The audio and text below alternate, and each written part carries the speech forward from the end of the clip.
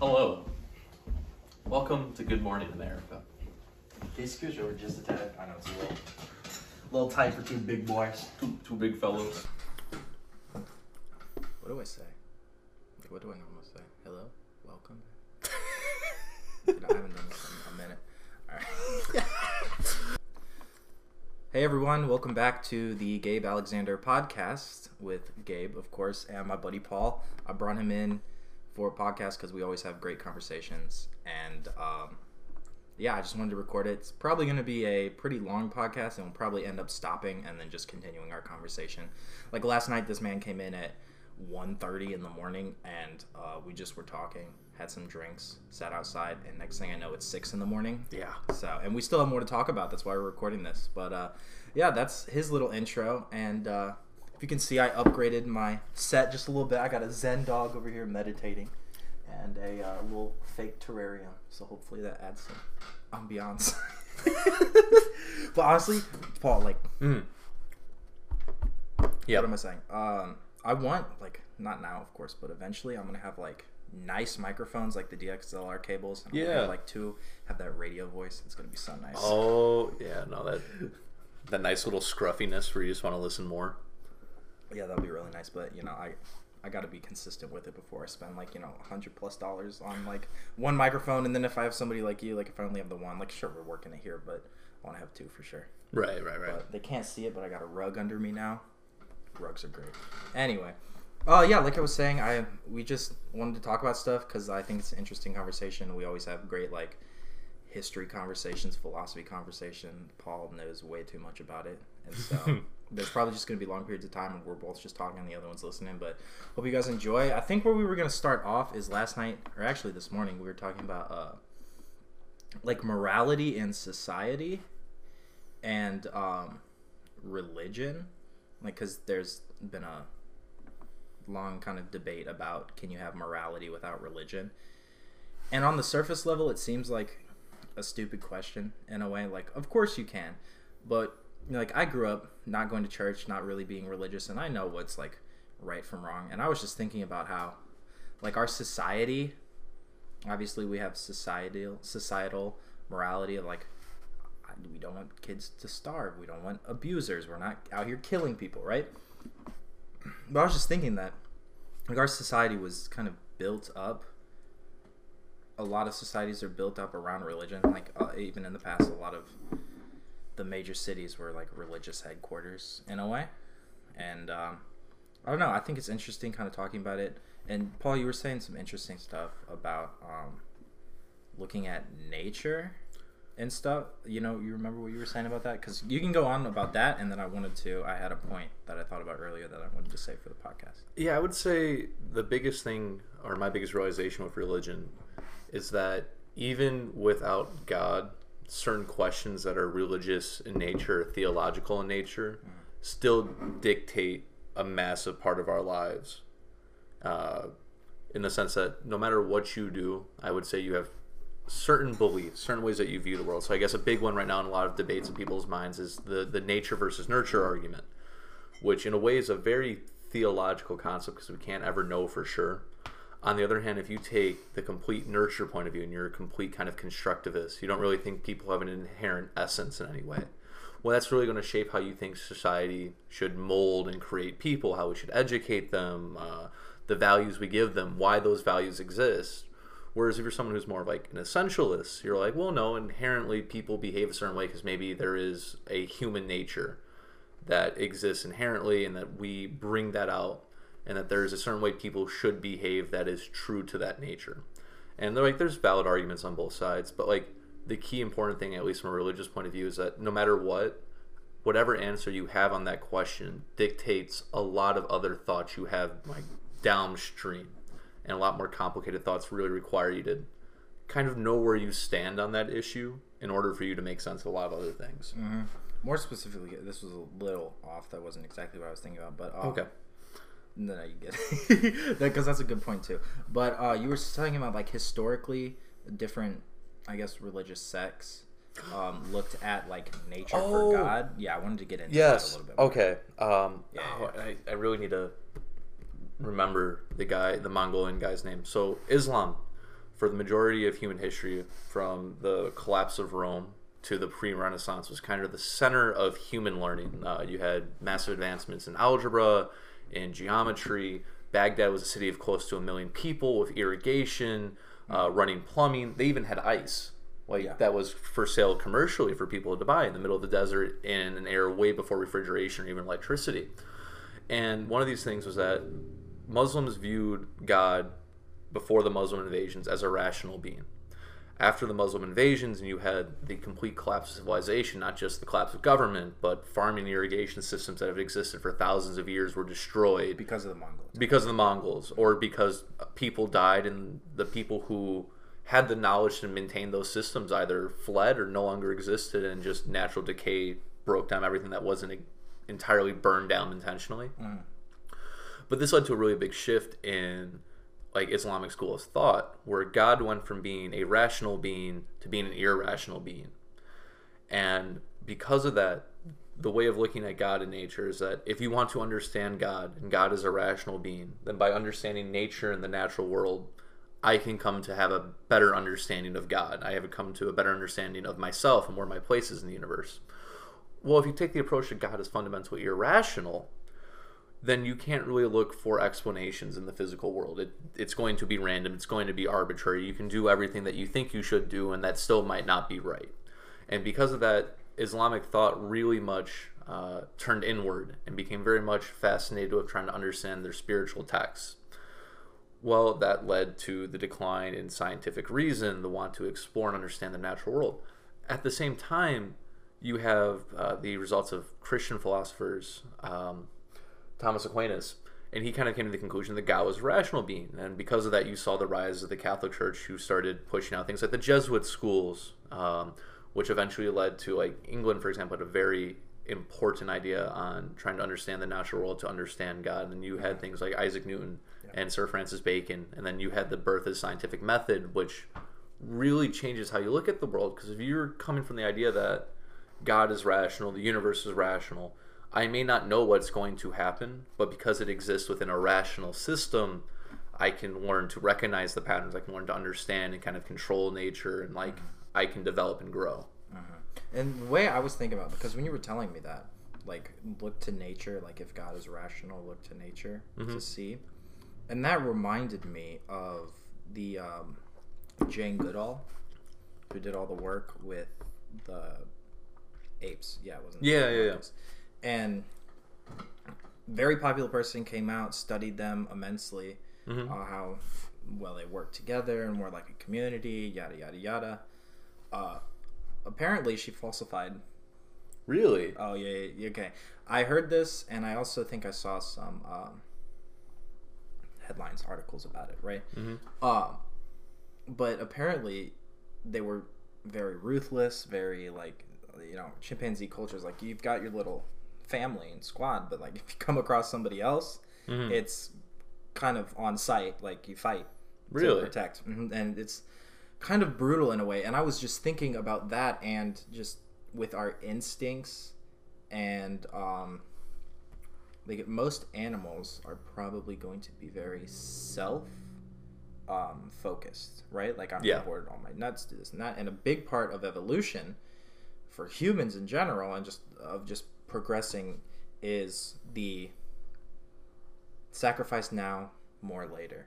You'll get more in return.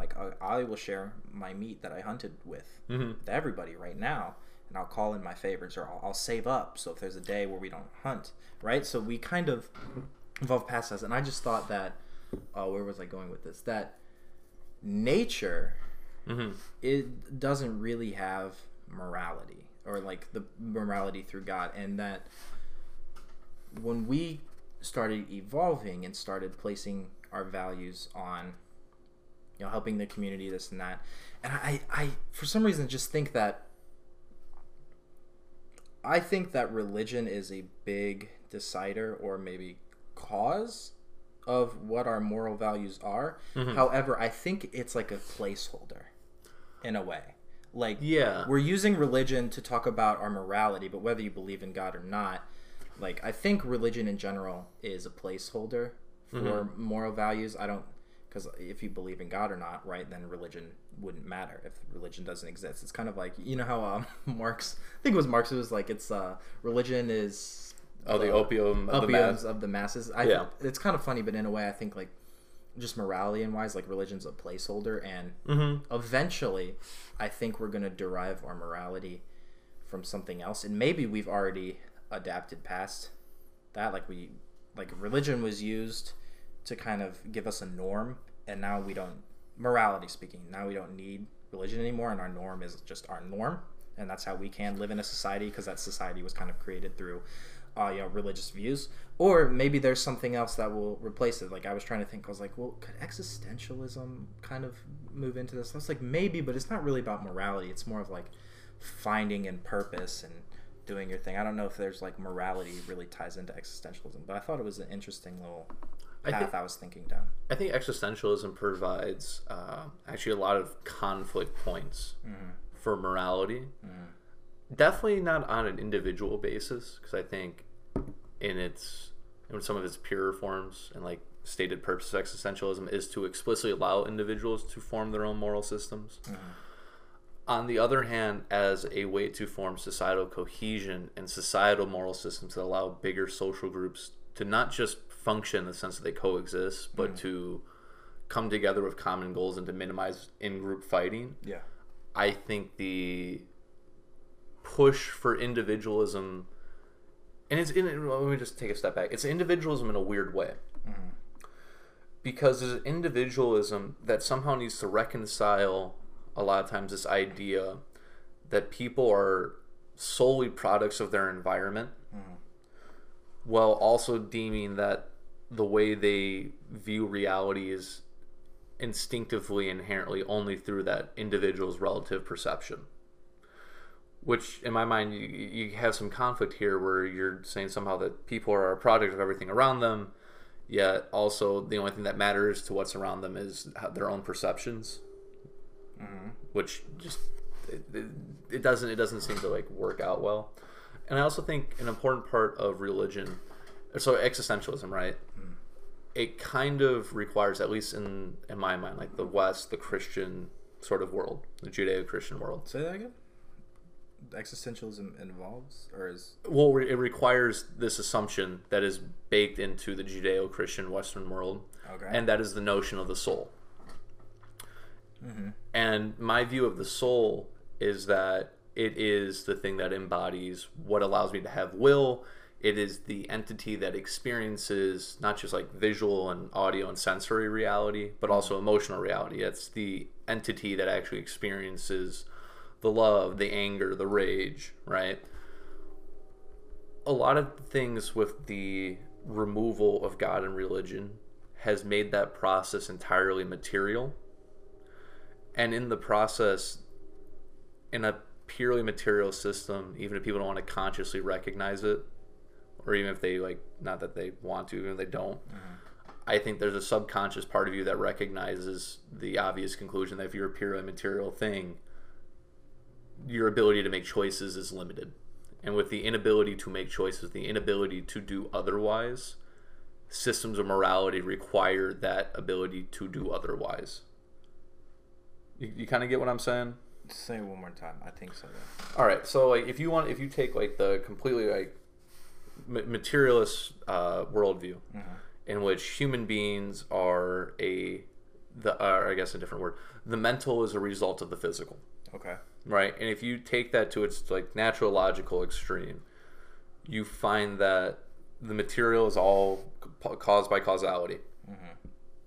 And you therefore are a product of the house you grew up in, what others have done unto you. Because of those, what others have done unto you, you do unto others, and so on and so forth. Kind of like you drop a bouncy ball, it bounces, and it goes on its predestined. Well, predestined isn't the word, right?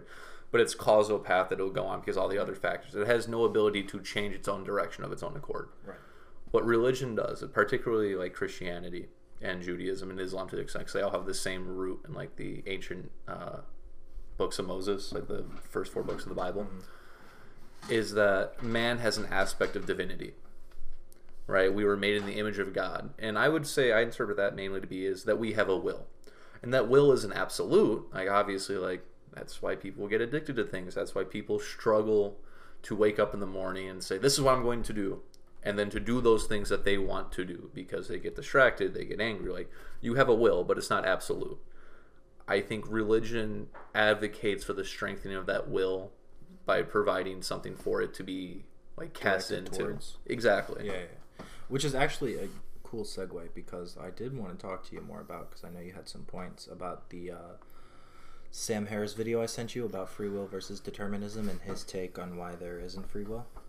Because that was a very convincing thing for me. But I know, I forget exactly what you said you had a question about, or kind of a place of conflict that you'd like to rebuttal against him. I don't know. I mean, I could pull, oh no, I can't pull up the text. It's on my phone, which I'm recording. Yeah. But I think I remember actually. Mm-hmm. I was, because I watched this last week right when I got up bed, so I don't remember it perfectly. But my main question is, a lot of times my questions of self-awareness and my soul, and like my ideas for how that's separate from the rest of my brain, is that there seems to be all the ideas pop into my head without my own accord, right? Like, I'd just be laying on the couch someday and I'd be like, random memory of like hanging out with my friends at the pool. Right. Or I will think of an event and say something that's stupid at work, like an annoying customer, and I'm like, God, that guy was a dickhead. And I can't really help that. On the other hand, there seems to be some part of me that can be a sorting mechanism, right? I can kind of sort through, I can take apart those memories, I can go, okay, why did it pop in this head? Why do I feel the way I'm feeling about this? Is this the right emotion I should be feeling? And so that idea of a sorting mechanism that seems to be separate from the facts. I recognize that the thoughts pop into my head, yet those thoughts are still presented to something. That something being me. In the same sense, like, sure, there's those arguments you hear about, like, well, if you're dreaming and it seems exactly the same as reality, which one is the real reality? And I'm like, okay, that's fair. But regardless of both those states, be it the state only within my head or the actual state of being like the real world, there still seems to be that observer. There still seems to be me. So anything I'm experiencing in the dream, the feelings in the dream, the sensations in the dream, it's still being experienced by something that seems to be separate from my perceived body in the dream and my real body in the real world. And that ability to sort, that ability to exert will to overcome the thoughts that are put into your head. Like, so example, like I was a big swimmer, and I would love to try to swim like 75 yards underwater without taking a breath, or 100 yards underwater without taking a breath. And it'd be super difficult. And the hardest part was normally about halfway or 3/4 of the way there, is that like your lungs are screaming for air, like your body's just doing this natural thing where it's like, hey mate, we need to breathe, because like it's one of those things that you literally can't hold yourself underwater to drown. Like your body won't let you. You'll force yourself up to the top.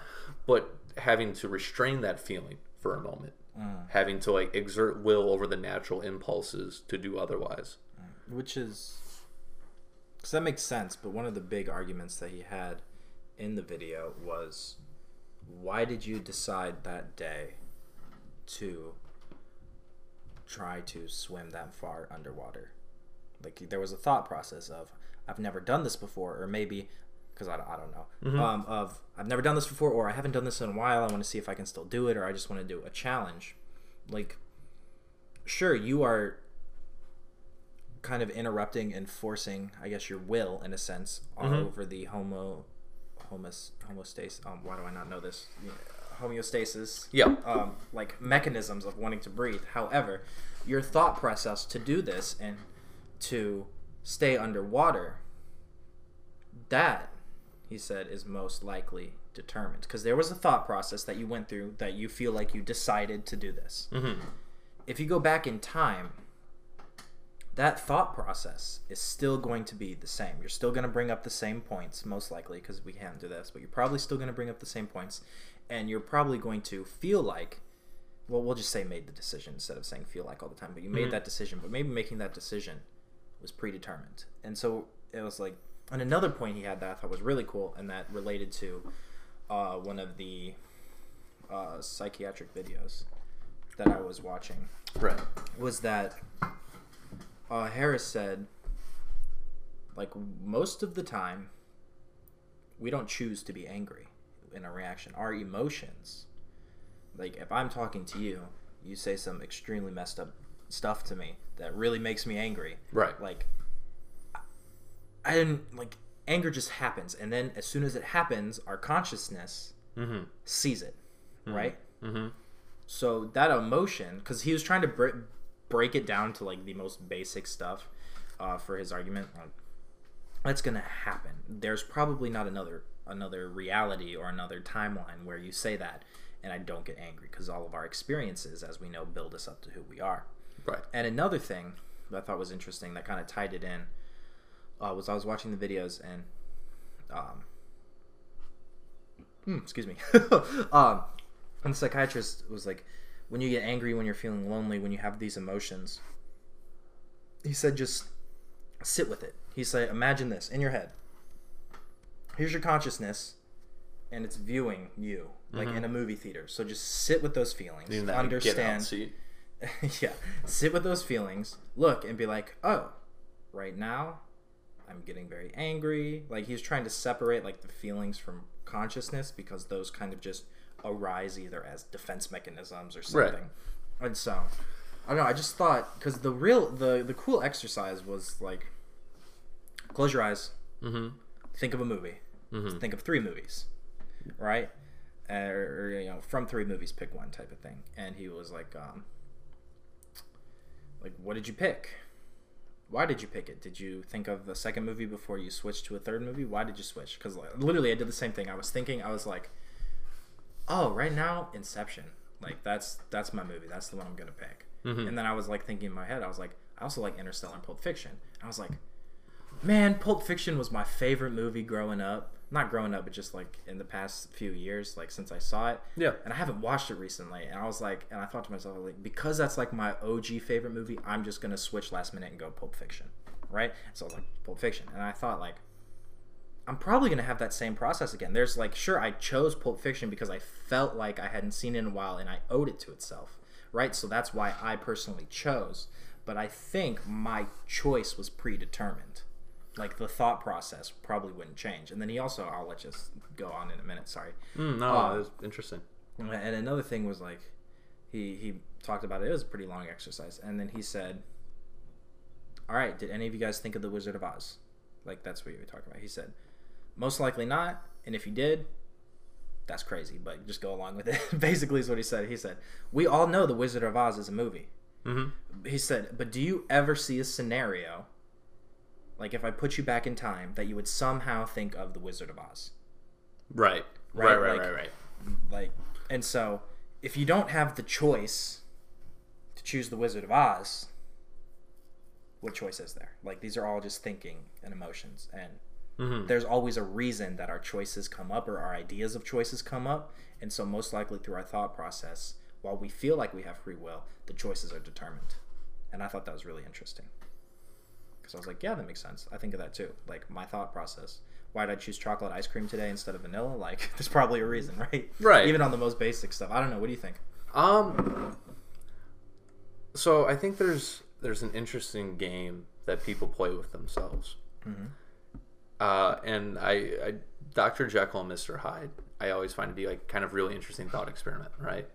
So you have to explain that one to me. You're gonna have to explain. All right, so Dr. Jekyll is an esteemed biologist, an upstanding citizen. It's all based on it was a book and came out 19th century England, I want to say. Okay.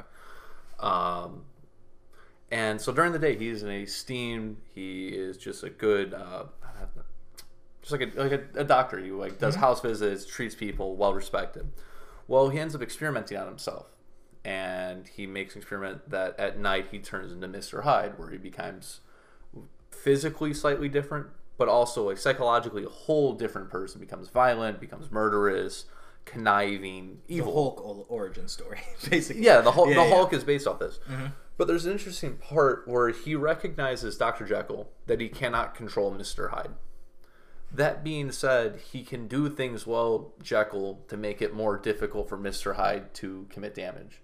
So he like locks himself in his house. He physically restrains himself so he can't, once he turns into Mr. Hyde, he can't do anything about it.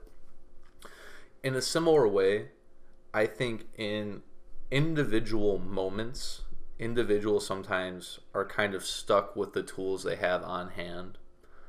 On the other hand, your ability to look into the future and reasonably make guesses and assumptions in a way allows you to train yourself in a way that you can't do in any possible moment, right? So you were a karate guy. Yeah. You're a very good competitor, international, right? Gas me up. Yeah, of course.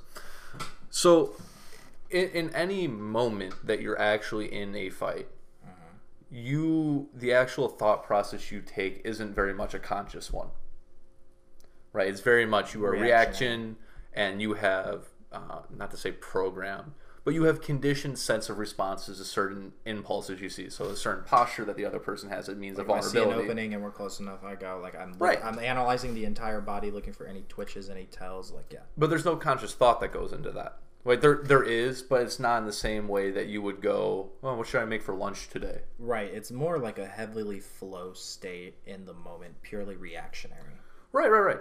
But the thing is, the ability to do that at that state was a direct consequence of conscious action to spent training for those very moments. Right? Mm-hmm. So the previous Gabe had made conscious choices where he otherwise could have done other things with any moment of time. So maybe perhaps your individual thoughts on food may be a bit more disruptive, but more complex things require more than just a singular impulse to begin. There's a whole chain of impulses that you can construct. Absolutely. That don't come into play unless you are in those certain situations. So once you're within those situations, your ability to actually make choices is limited. On the other hand, the possibilities that you have to make for situations are made by your previous choices. And this, in a way, can just seem like a very big way of making a circular argument, going back to a further point to kind of push this down the line. Sam Harris's whole argument that, again, then you're still just saying those thoughts are previous. And that's the thing. But so then I would say the key point is that maybe on the case of food, like individual choices like that, perhaps not. Because I'm not really sitting in bed thinking, what should I eat tomorrow? What do I have? On the other hand, your ability to look reasonably enough into the future is that you can actually make reasonable decisions that if you do X, Y will happen. And then because it has not happened yet, you can actually make judgments on that. You know what I'm saying? Yeah. Because there's certain true things, right? Like, should I drive 100 on a curve on a rainy day? No. Right, but you see what I'm trying to say? Kind of. And no, I get your point, and it's a valid point. However, I still think, and I'll explain a little bit more in a second, that my decision to train for those situations, if you put me back, that's probably always going to happen. Like, I'm always going to train for the fight. But then let me preface to you and to anybody who's still around and listening, I understand about myself that if I hear a great argument, I am, in a way, easily persuaded by sound arguments. So I listened to a video about why we don't have free will and why we do have determinism. Now, if I go watch a video that rebuttals it, that says we do have free will, not determinism, I'm probably going to hop right back over.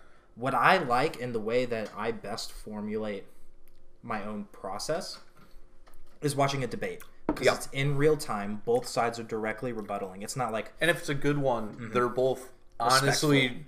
beyond just respectful, but they're both honestly trying to build up their best possible case and bring the best assailments to the opposition's case. They're not straw manning. Exactly. It's an honest exercise, which doesn't always mean respectful, but at least that intellectual honesty is the most important part. So that's why, right now, I might seem like, oh yeah, I'm a hardcore determinist, but this and that. But I just thought that was very interesting, so I wanted to talk about it. But I think that would lead me, in the case of morality, how would, hypothetically, us living in a deterministic society, or just philosophy, right? Mm-hmm. If we somehow figured that out, how do you think views on morality would change? You know what I'm going to bring up, right? Maybe. All right. So I'm not a big anime guy, but I do have quite a few that I like. Psychopaths. And Psychopaths, real quick little side thing. Mm-hmm. So it takes place in a futuristic Neo Tokyo. Yeah. And in a lot of ways, it's the idealized form of the Chinese social credit system, right? Yeah, yeah. And so in this future, they have invented a way, think of like super MRIs, where you can read and we have completely mapped what the electrical impulses of the brain actually correlate to into physical actions. Mm-hmm.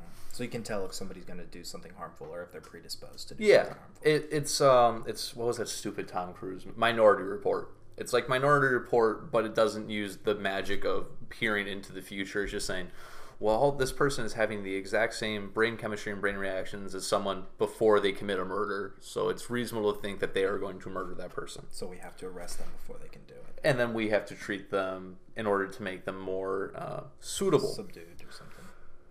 One of the big parts of morality in this system is that, and the main crux of the show, because it follows like these detectives. I've watched like 4 episodes. But Right. Yeah. Is that the main people who are part of the state government, right? Their job really as investigators is not to investigate the crime, but to moderate these people who are latent criminals, who society already recognizes have the capability to commit crimes, so they can actually track the people down. So they actually track the criminals down, because in order to track the criminal, it requires you in some form or fashion to think like them. You have to be able to inhabit the same sort of state of mind that they are, so you can make sense of their choices and make reasonable predictions on what they're thinking. And so you run into the system of morality, though, where you have a lot of people, like this one of the characters in the show, who as a child, before committing any crime, was already said, oh, yeah, no, you just have a certain physical condition that will make you a latent criminal, and this is your life for all of it. And the system has this weird conflict where the system works. Society is really well, it's really peaceful, the vast majority of people find jobs, they feel fulfilled, there is no such thing as locking your door, needing to learn how to defend yourself. People can still choose to do that, but there's never any fear that it will be required to be used in defense of yourself, because that whole thing has been wiped out. That has allowed for a very great society to form.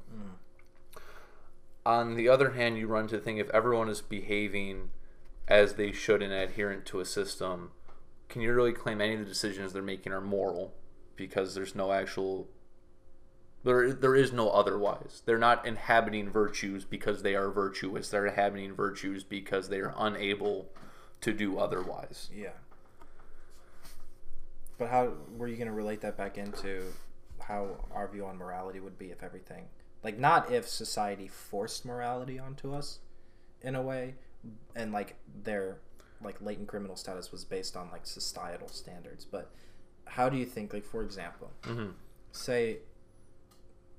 we live in a deterministic universe. Right.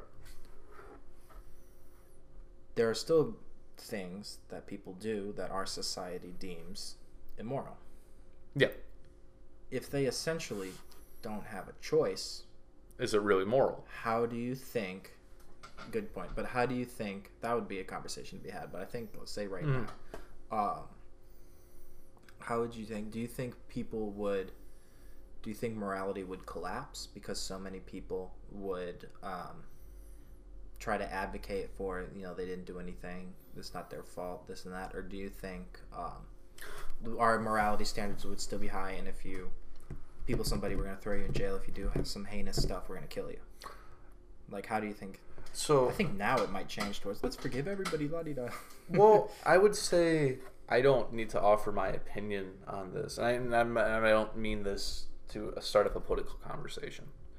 So in our criminal justice system, there's 2 main schools of thought, particularly when it comes to punishment. Should punishment be retributive, or should punishment seek to rehabilitate? If you come from the materialist, consequentialist, causal point of view of humanity, you view people did bad things or immoral things because of consequence of something in their environment. Therefore, society's obligation should not to be to punish these individuals, right? It should be to rehabilitate them, to make them better, because we think the only reason why they did something wrong is because of other factors in their environment. So to answer your question, I think as a society, the point of view that comes from a purely causal universe and pure causality for man is ready to lead us down that path as a society. in which we say we can forgive any act because we view the reasons why you committed that act to not be laid at the feet of the individual who actually committed it, but more on the feet of a broader system that might have failed him or her throughout their lives. That's interesting because I like, in a sense, overall, I kind of agree with you and just like rehabilitation in general. But even in my hypothetical, there are just some things you can't forgive.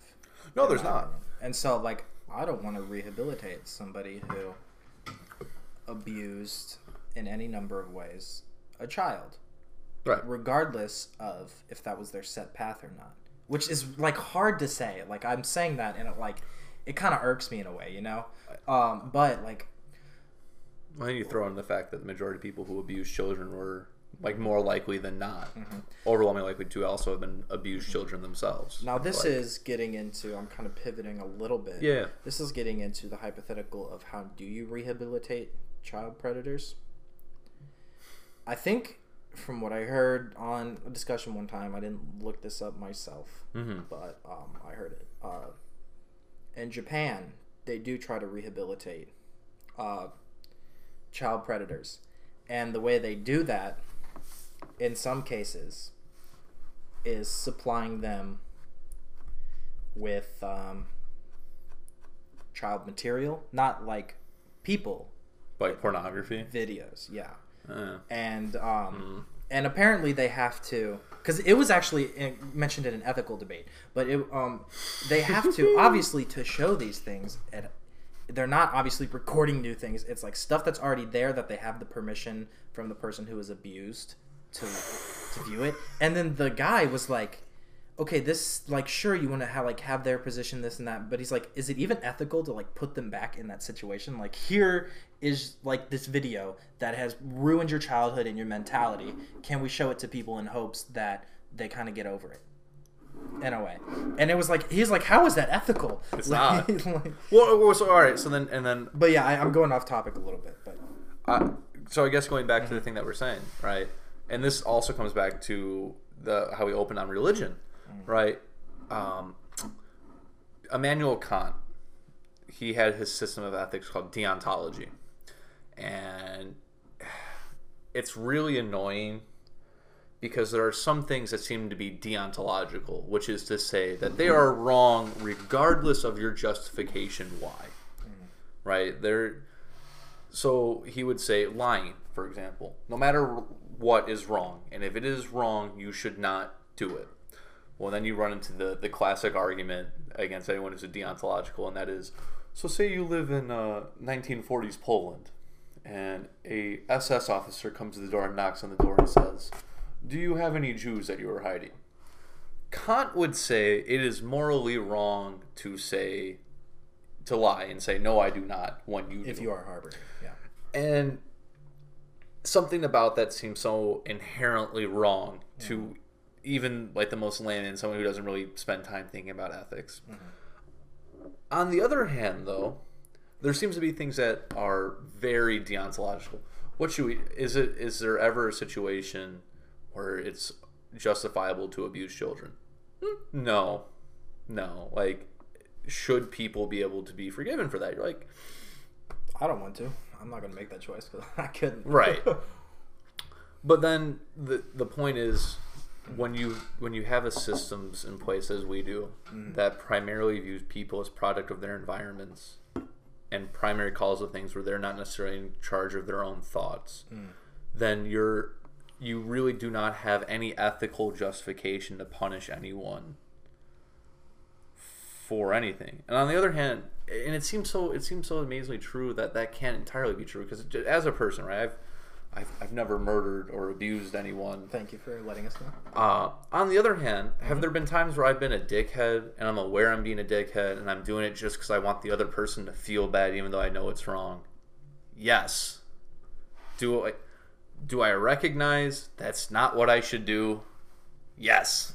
Do I still do it anyways? Yes. And in those situations, there been times where I've been hit or there's been an exchange of words. I'm like, that really hurt. I'm like, I had that coming. And you're like, that doesn't seem to mold. Like, the only way that can make sense is in the fact that I take the recollection that I chose to do that. I knew I shouldn't have, but I did so anyways. And if we're willing to extend that to, like, very small, minute things, like interactions between peers and friends, it would seem strange to me to obfuscate that same line of reasoning when we extend it to demonstrably more heinous acts, such as like murder or theft or rape or any number of things where there's an effort to try to prescribe rehabilitation, because rehabilitation implies implicitly, the word means the same thing twice, implicitly means implies implicitly. I didn't catch that. You could have went going, but like it's implicit the fact that the person did that not of their own accord, right. And you're just like, but that's a big religious thing, because those are two. They require you to view the universe fundamentally differently, and you either view it as people are free for their actions and therefore they're responsible for what they've done, and if people are responsible for what they're done, then it makes sense to punish people for doing the wrong thing, or we view people aren't really free to choose what they do, so you shouldn't really punish them. You should try to make them better in whichever moral or ethical framework that leads you to. Which is kind of interesting, because I think I'm on topic with you, but I'm gonna switch up optics just a little bit, because this all seems like very related subjects. Yeah. But I honestly, pause from the conversation. My worry is that, like, we're making all these pivots, and the people watching are like, man, they didn't finish that point or something. But I think That's we're fair. all in the same realm. Oh yeah. But anyway, talking about people are product of their decisions, I kind of just came to me that, say we are in a deterministic universe. Oh, I think we are. Yeah. Right. And we should still hold people responsible for their actions, even if it's like, well, he only murdered that. It's a little cheesy, but like, he only murdered that person because it's a determinism world. He couldn't have changed.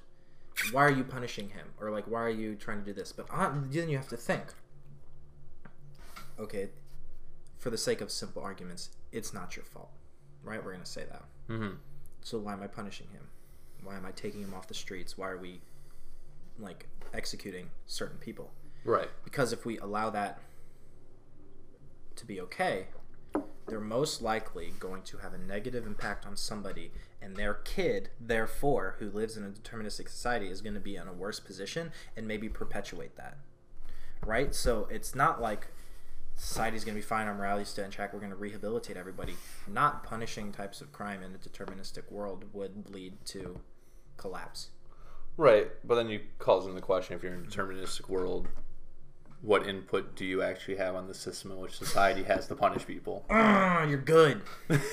Right. Good. So and again, because I asked how we would react, but if we're living in a deterministic universe, right, it's already determined how we would react. And so, okay, interesting. and again, going back to the whole how we started again with religion.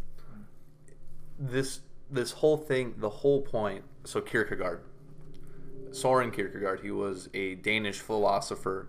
One of the first existentialists. You would probably actually like a lot of his work, because he was an existentialist, and he was also a Christian philosopher. And his existentialism really has been run and like gone very far. And in fact, a lot of the origins for like queer theory and feminist theory, they actually bite a lot of Kierkegaard's existentialism. I can't speak so much on that. I'm not super familiar with it, but he is one of his most famous concepts is this idea of leap of faith. And that is, when it comes to particularly God, and as extension of God, I would say the most important extension of believing in God is believing in the soul, is that it doesn't make sense, my guy. Like, there is no real valid, like, scientific in the sense. Like, there is no measurable, quantifiable way that I can measure your will. On the other hand, you just kind of have to take that blind leap of faith, that step into the abyss, and find the ground that is there, and to continue to grow in it. So when in every conceivable way, and this was a realization that happened as soon as Newton figured out and had to, like, put down his laws of motion. Every action is opposite equal reaction. So the universe is a closed system. Doesn't really matter what started. Once it started, we're all within the closed system. The system is going to carry on its pattern that it is not predetermined to, but unless acted upon an outside force, will continue in the trend of. Right. And that very notion, you're like, oh fuck, I'm a human being. I exist within the universe. Mm-hmm. So you almost need to have the ability to go, well, yes, I am also not.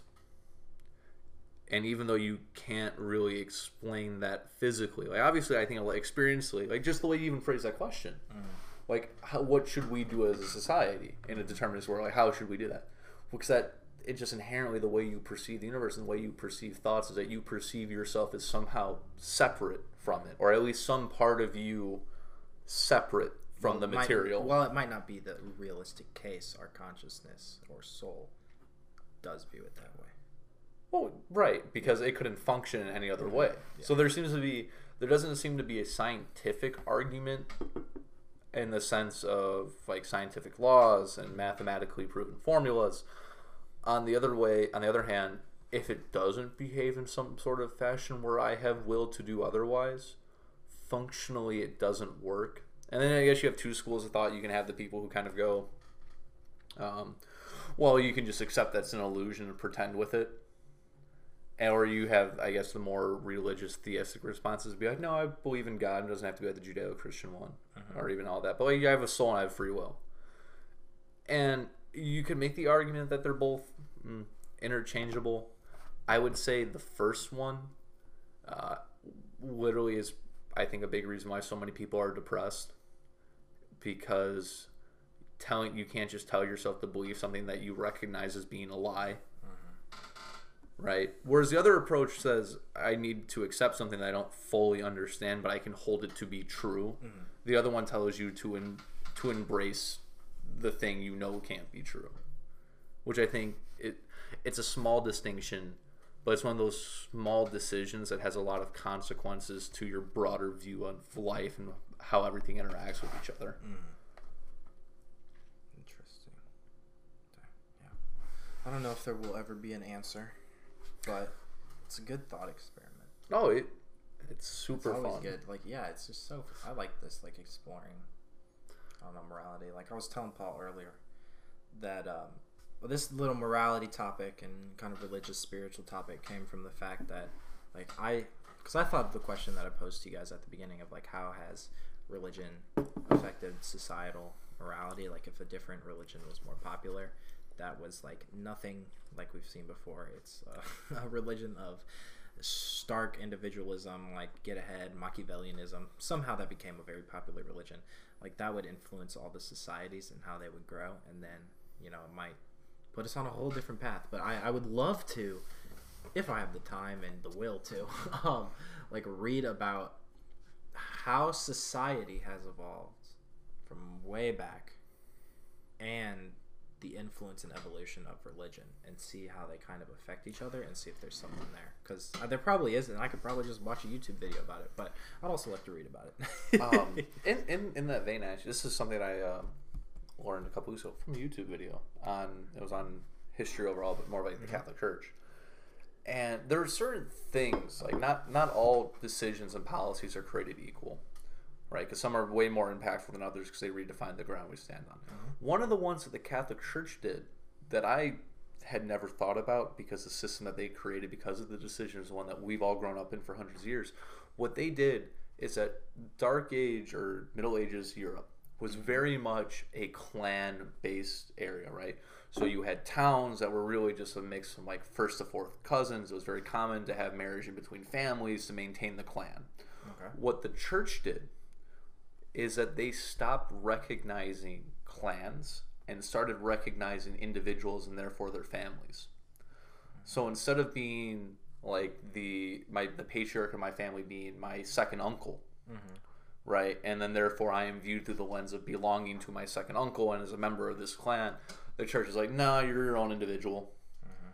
And that little distinction led to the kind of ending of giant clan base, like the family crests and all those kind of went away. Obviously still exists for the European aristocracy, but for the common peasant to like middle class individual throughout Europe, they're like, no, wait, I don't need to be determined by my family. I'm going to, and it wasn't even a big thing. It was just how the church started addressing people. They went from addressing the clans to addressing the individual. I forgot where the hell I was going with that. Oh no, you're talking about the history of religion. Yeah, history. So it's like on a whole thing, right? the way that the church just decided to view individuals was a big push that kind of moved Europe out of the feudal system into the modern era, into like you had the Renaissance, you also had the Dutch Renaissance, and particularly the Dutch and like North German Renaissance was really pushed by the Pope making this decision to recognize individuals, giving people more freedom and like breadth to make their own decisions. But that's just like one of those small things that like I had never heard about, Right? And Yeah. I went to like a parochial school for like elementary through from kindergarten through 8th grade. Nothing some brought up like, and it's just there's not enough thought that's actually placed on the massive impact religion has had, and I think part of that is because the rise. I don't even use the term atheist, because like atheist I feel like still implies that like you're saying you don't believe in a God, but you still have a concept of God. I would use almost the term irreligious, where these entire religious concepts aren't even really thought about. There's a term for that. It's like not atheism, but it's like it starts with an A as well, I think. Agnostic? Right? Is that what it means, or is that what you're trying Agnostic is people who are not sure. And I would say again, I would differentiate even from agnostic, because not that like agnostic still implies that you've given it thought. Okay. Right? Atheist is like you've given it thought and you decided no. Okay. And agnostic is like you've thought about it and you're not really sure. Okay. Where I would say irreligiousness probably isn't what the word actually means, but for our uses here today, it'll be individuals who never considered religion at all. Okay. And not just in the sense of God, but all those other important thoughts that come from it. So like, why did people commit murder? And you have like the story of like resentment from Cain and Abel. Why do people interact and like struggle and not know how to communicate with each other? Right? The Tower of Babel, and you're like, really, the point of Tower of Babel is that like humanity can accomplish a lot, but because we want to do things our own way, and the way we want to do our own, like we shape language to fulfill our own aims, has like makes that impossible. And you're like, okay, so like very useful allegorical stories for explaining ideas that really are nested within the broader thing of religion that if you're irreligious you just don't think about.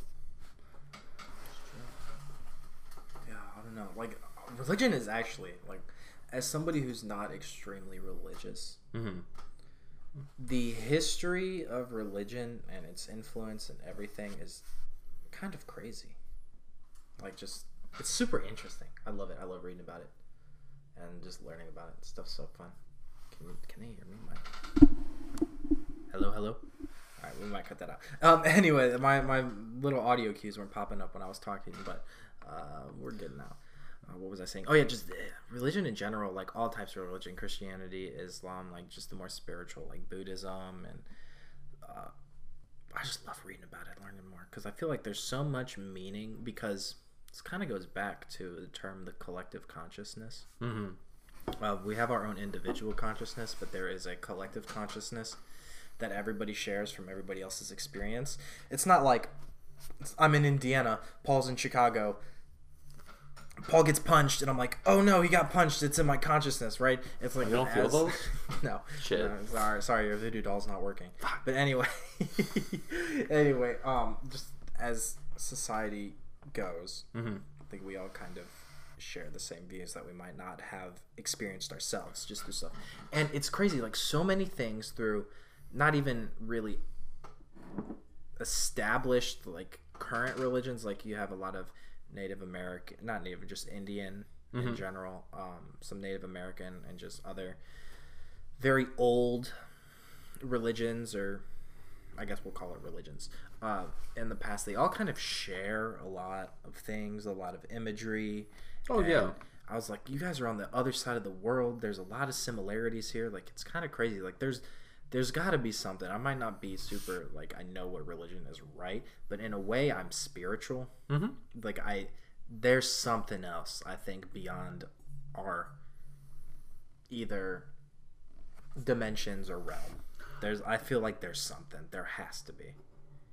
Oh, yeah. I think so, because I would say, all right, so to use Christianity, because that's the one I'm most versed in, right? My interpretation of the story of the Garden of Eden is the story, and this is my interpretation. I didn't come up with this. There are much smarter people who make this much better. Right. Is that it's really the story of mankind becoming self-aware. And self-awareness, and this one I'm just going to totally bite off Dr. Jordan Peterson, is the idea that I recognize what I'm scared of and what can hurt me. But in that moment, I recognize that Gabe's also a person. That means Gabe has those same insecurities. I'm never insecure. Don't listen to him. Never. Not once. Not even a little. All right, continue that. Continue. He's mad I have a better beard. False. In that line of self-awareness, there is, for lack of a better word, there's an alienation that occurs in which you do not fully recognize yourself as yourself. You recognize there's some separation between you and your body, so to speak, right? You're not just the dog who does like what its instincts tell it to do. Right. You have the ability to go,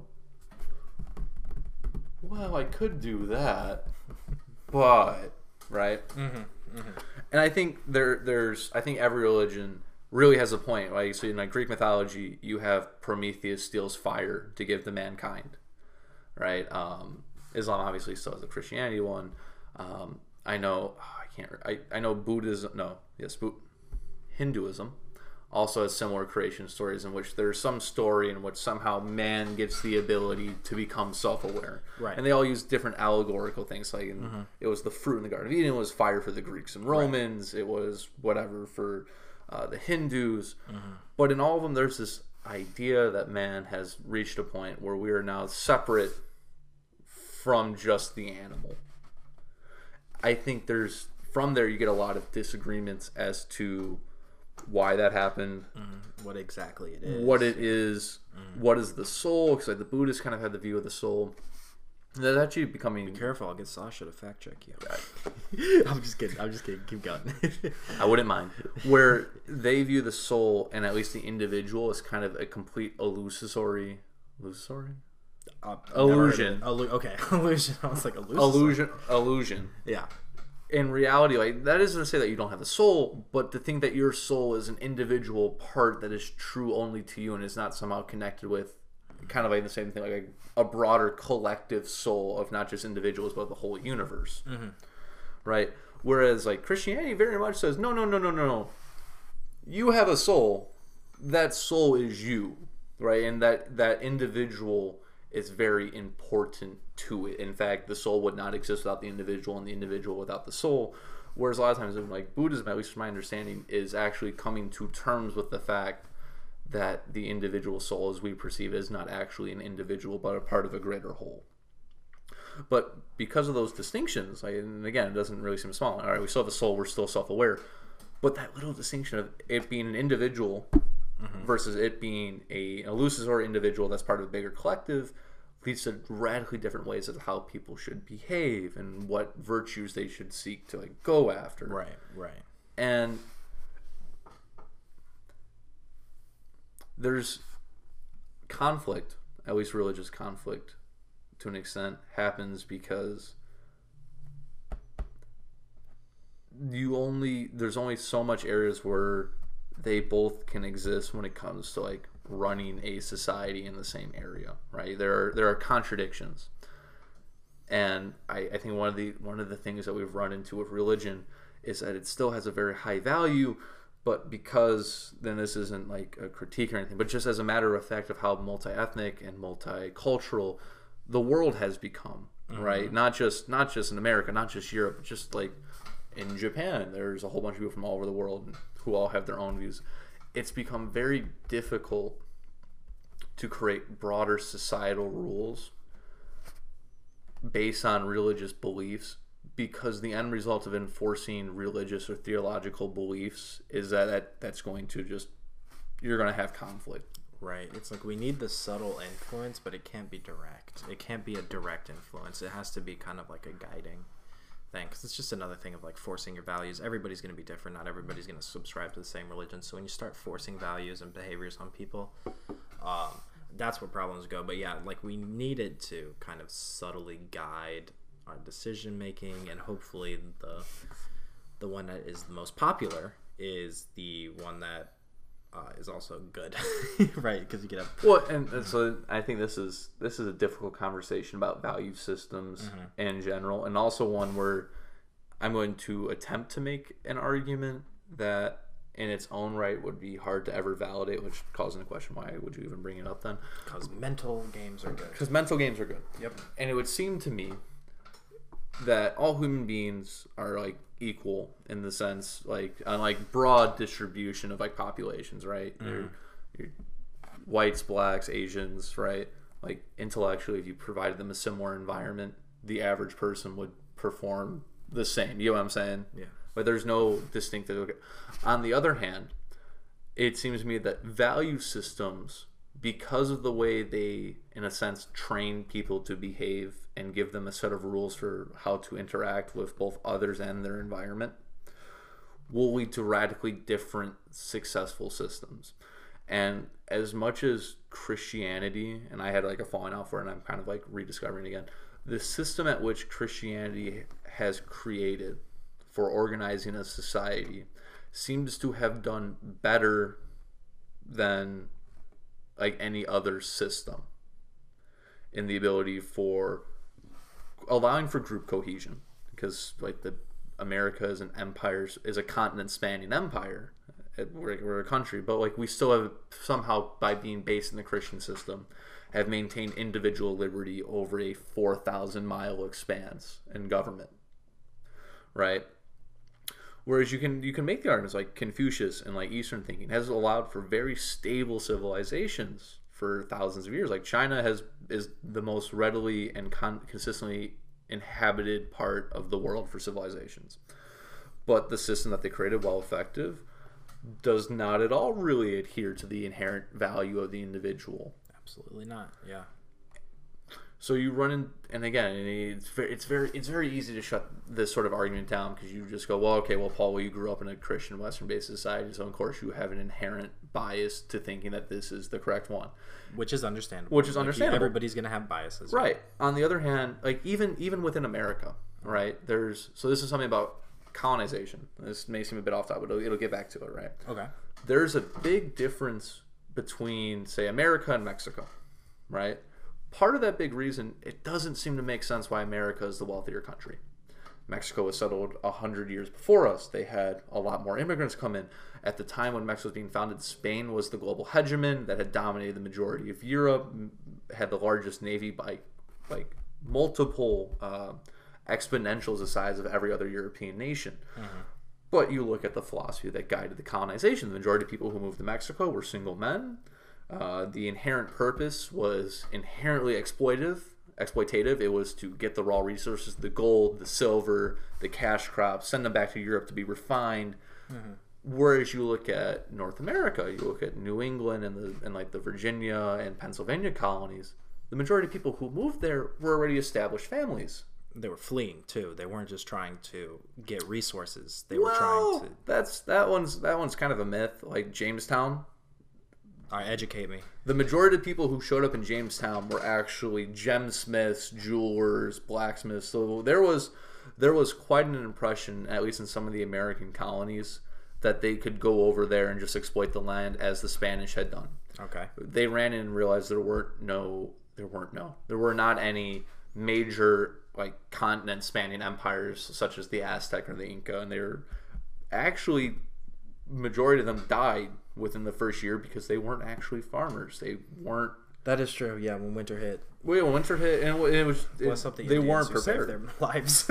And so, because a lot of the American you can even see this divide even deeper in America, right? And this is something I just finished in a book I was reading. New England, settled families who had a very strong community structure, Puritan to the point where they were witch burning and like kind of Spanish Inquisition-y, even though they were Protestants and were quote unquote fleeing religious persecution.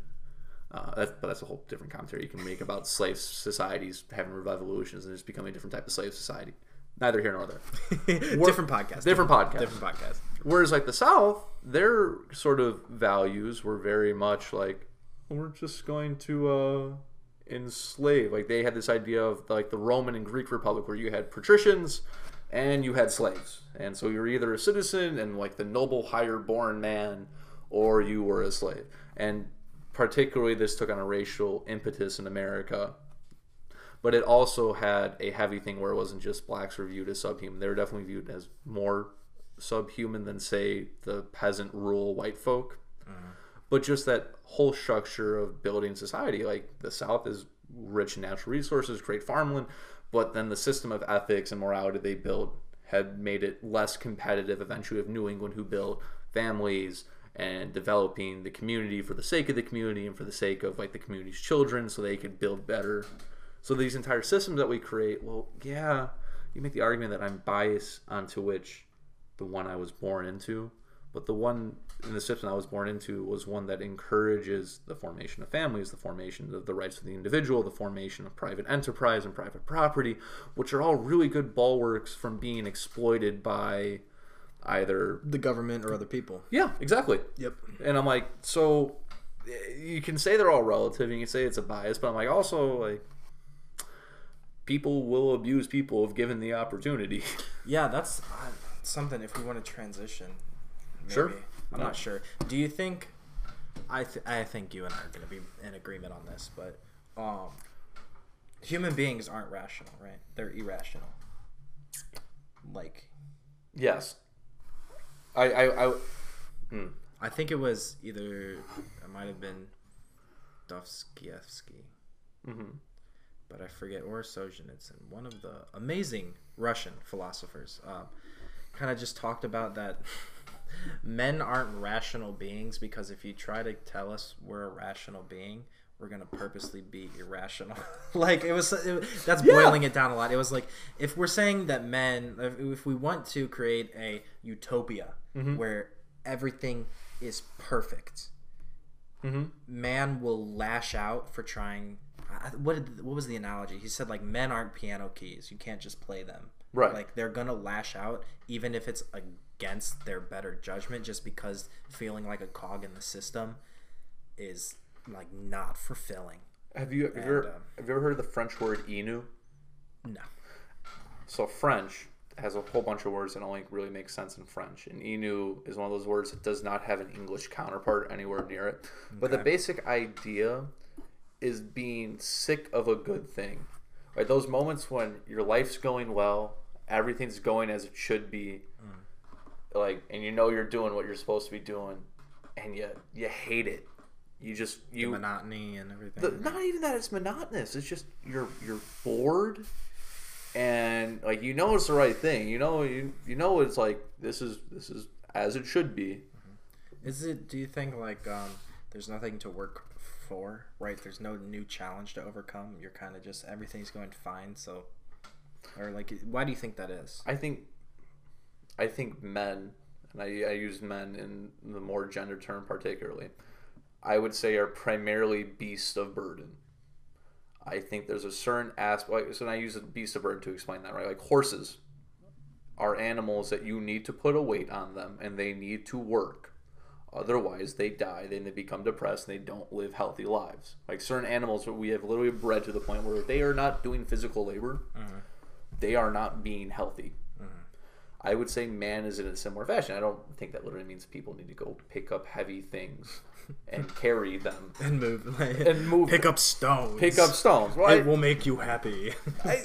To an extent, it does, though. I think like a lot of like the big, like, especially you see on social media and like especially like young men just like going to the gym a lot, is that I think your little monkey brain actually really likes that, and it's beyond just physical work, but the fact that like you are being opposed, there's something working against you that you must overcome, allows for a sense of purpose and accomplishment that you don't get from taking the easy path or a smooth path.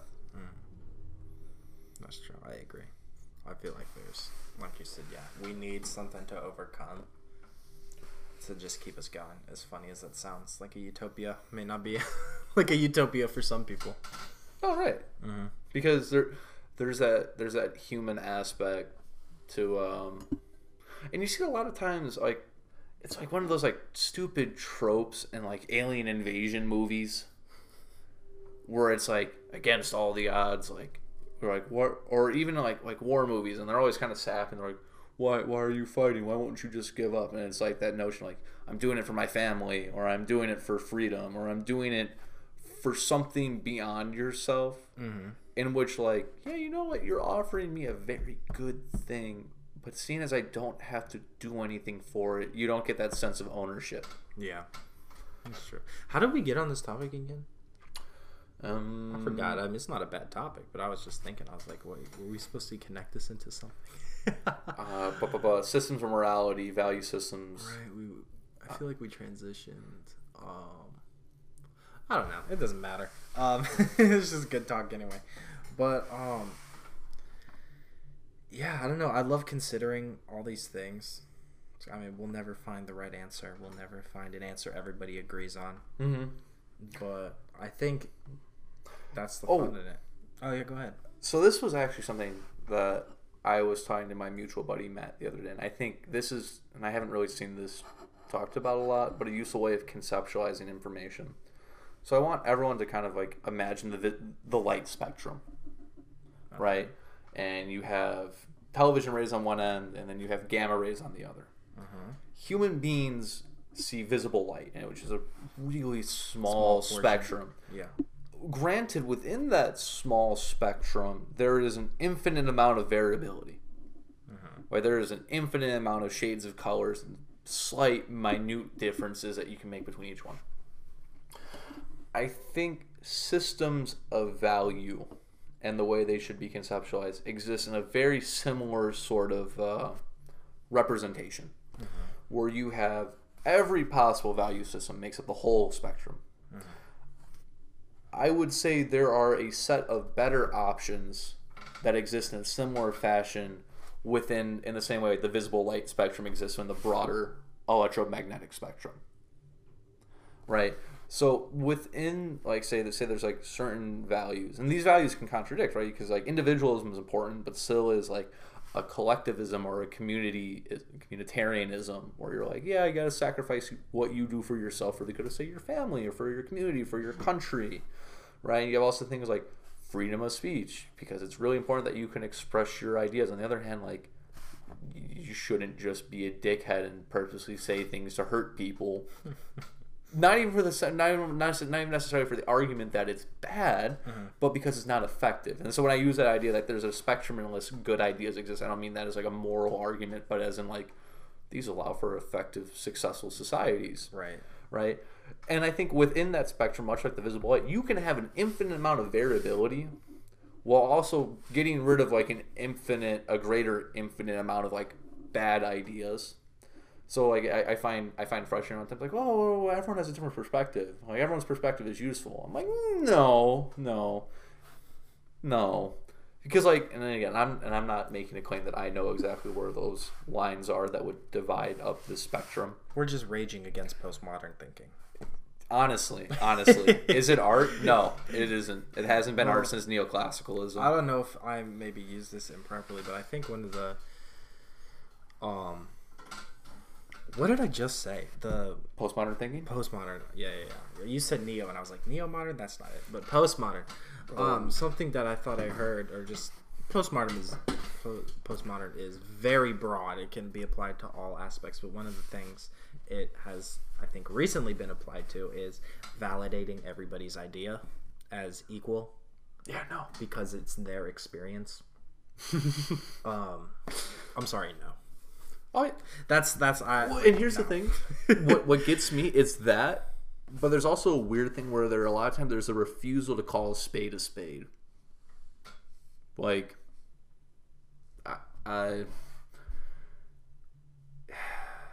no, I'm triggered now. Okay, well, all right, we won't go. No, you're fine. Yeah. No, like. Another conversation for a different podcast. I guess real quickly, yes, obviously the way you view yourself is important. Mm-hmm. On the other hand, like, So, and this goes less. Then here's the thing. I do not blame individuals who can get what they want by simply claiming this is how they see it and therefore you should see it too. I actually have zero malice towards them because I do not view them responsible for the ensuing societal ills that befell like that sort of thinking. The real issue is that individuals have lost the capability in a lot of ways to go, I simply do not care. Right? So if an individual, right, wants to say, I won't give a specific example because I don't want to step on anyone's toes. It doesn't really matter. You can use your imagination, maybe attack helicopters if you get the reference. Demonetized. Continue. Personally, I do not care if you think that. That is your prerogative. Yep. And I do not think I have the right to tell you how you should view yourself and force it upon you in the same way I expect the same to be extended to me. On the other hand, I do not need to validate that. That doesn't mean I have a right to force you to think otherwise, but that does also mean I do not have to agree with you and I can simply go, no. Right, yeah, that's like, at the end of the day, that's one of the big problems. It's like people, I feel like, do not understand that you can agree to disagree and that's okay. As long as you respect each other, respect opinions, understand that you're not going to be on the same side on this issue, but I'm still going to be your friend because I know you're not a horrible person, right? Like, we don't do that anymore. It's kind of scary. Well, and I'm not saying this just to undermine what you just said, but I think there's a point where, like, I don't need everyone to be my friend. No, yeah. Right, you know what I'm saying? And again, that doesn't, because I think there's a lot of times it becomes a very black and white. I think, well, if you're not my friend, then you're my enemy. Like, no, like, I don't want to eat with you. On the other hand, I don't want to see you starve. You know what I'm saying? Like, I don't want you sitting at my table. But if you're at your own table doing your own thing, do you? Do you? Right. And, like, one slightly related, and this is just a general statement. If someone makes eye contact with you and nods and, like, it is acknowledging your presence, you are obligated as a person to also acknowledge their presence. That is all. Speak when you're spoken to. That's probably some great wisdom to end off on. I think we had a good conversation. We really talked about a lot of morality, history, philosophy, and like we're kind of transitioning into like sort of postmodern stuff, which is a great topic, but I don't know if we really have the time today. The sun is going down. I'm not sure how the exposure has changed from start to finish, but this was a good hour-plus conversation. I want to thank Paul so much for hopping on here. I hope y'all enjoyed and you stayed to the end. And yeah, let me know what you guys want me to talk about or research. If not, I'm just going to keep doing random stuff that I find interesting. I know another buddy of mine, Matt, he was like, Paul's doing a podcast with you? I'm not there, bro. I'm driving down next weekend. We're gonna do it. Now he's not coming down because I'm not gonna be here next weekend. But we got plenty. I know. We got plenty of people who are interested, and I love the support so far. I know some of my girlfriend's friends are like, "Yo, when's Gabe's podcast coming up?" Like, I was like, "Oh, people be asking about this." You have a girlfriend?